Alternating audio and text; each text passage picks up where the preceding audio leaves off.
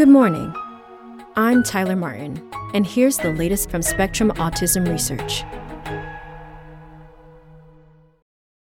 Ethical issues cloud case report of unproven stem cell therapy for autism by Peter Hess. Undisclosed financial conflicts of interest and a lack of proper clearance mar a new study that injected 4 autistic children with stem cells from their own bone marrow, bioethicists say. The study, which was published in October in Frontiers in Pediatrics, did not undergo ethical review and approval by an institutional review board, IRB, a critical step for research involving human participants.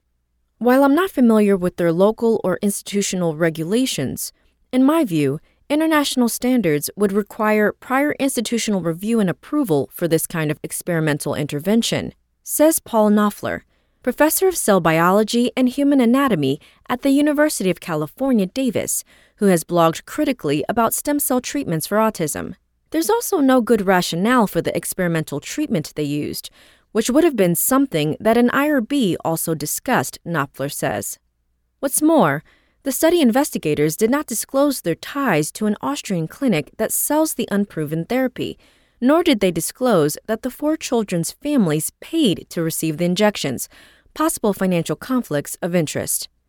An unrelated 2019 study of an unproven stem cell therapy for autism was retracted last week after similarly failing to disclose that its participants had paid to receive the treatment. The study's lead investigator, George Cabinia, director of the Austrian Society for Regenerative Medicine, does not dispute that the participants' families paid for his stem cell procedures. In response to emailed questions from Spectrum, Cabinia confirmed that the participants' families had paid to receive the injections, but he did not answer questions about how much the procedure cost. The treatments were ethically justifiable, he told Spectrum, because they were performed only after other autism therapies had failed to produce changes in the children's behavior and co-occurring physical conditions. Still, the largest placebo-controlled clinical trial of a stem cell treatment for autism to date showed no meaningful benefits, which raises questions about the rationale for Cabinia's team's approach. The children in the new study, who ranged from 3 to 14 years old, received the stem cell injections at Cabinia's medical office, Stem Cell Therapy Vienna, in Austria. While the children were sedated, Cabinia and his team extracted bone marrow from each child's hip bone, separated out the stem cells, and then administered them back to each child via both a spinal tap and an intravenous infusion. Before the treatment and at 3-month intervals during the following year, the researchers asked the children's parents to fill out the Autism Treatment Evaluation Checklist, a questionnaire that asks about changes in a child's autism-related behaviors. None of the children's parents reported outcomes at all 5 time points. All 4 children's scores decreased after treatment, suggesting a reduction in autism traits and the severity of co-occurring physical issues. For instance, parents of one child reported improvement in their son's digestive issues, which autistic people experience at higher rates than their non-autistic peers do. The team describes its work as promising, but the case series does not compare the 4 treated children with placebo or treatment as usual controls, so it is not clear how they can say that or draw any firm conclusions, Knopfler says. There's still a long way to go before the field gets to the point where people are convinced that this is an effective treatment. What's more, parent-reported outcomes can be unreliable, introducing several types of bias into a study, says Kristen Bodema-Butel, associate professor of teaching, curriculum, and society at Boston College in Massachusetts.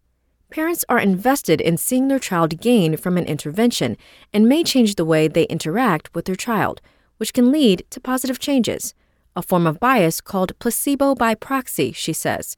And parents so want their children to benefit from an intervention that, even in the absence of real improvements, they can subconsciously provide higher ratings on post-intervention reports, an issue known as detection bias. Bodema-Butel studies conflicts of interest in autism research and is sometimes paid to speak on the topic. Cabinia says that the stem cell injection he and his colleagues used does not constitute an experimental therapy and therefore does not require approval by an IRB.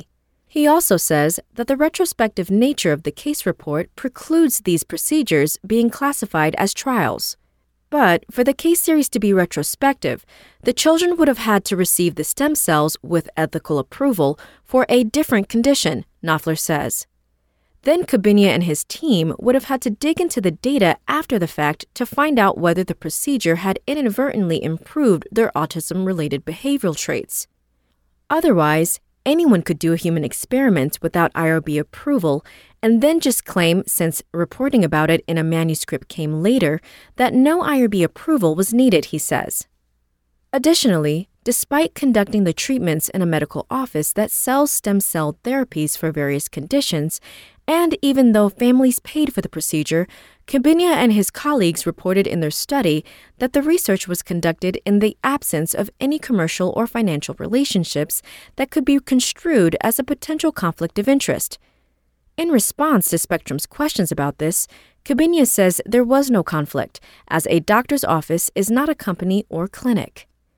But the conflict of interest issue is not addressed by claiming a doctor's office location, says Arthur Kaplan, Director of Medical Ethics at New York University in New York City. That is laughable. That's all for today. Check back on Monday for more content from Spectrum Autism Research, or go to spectrumnews.org.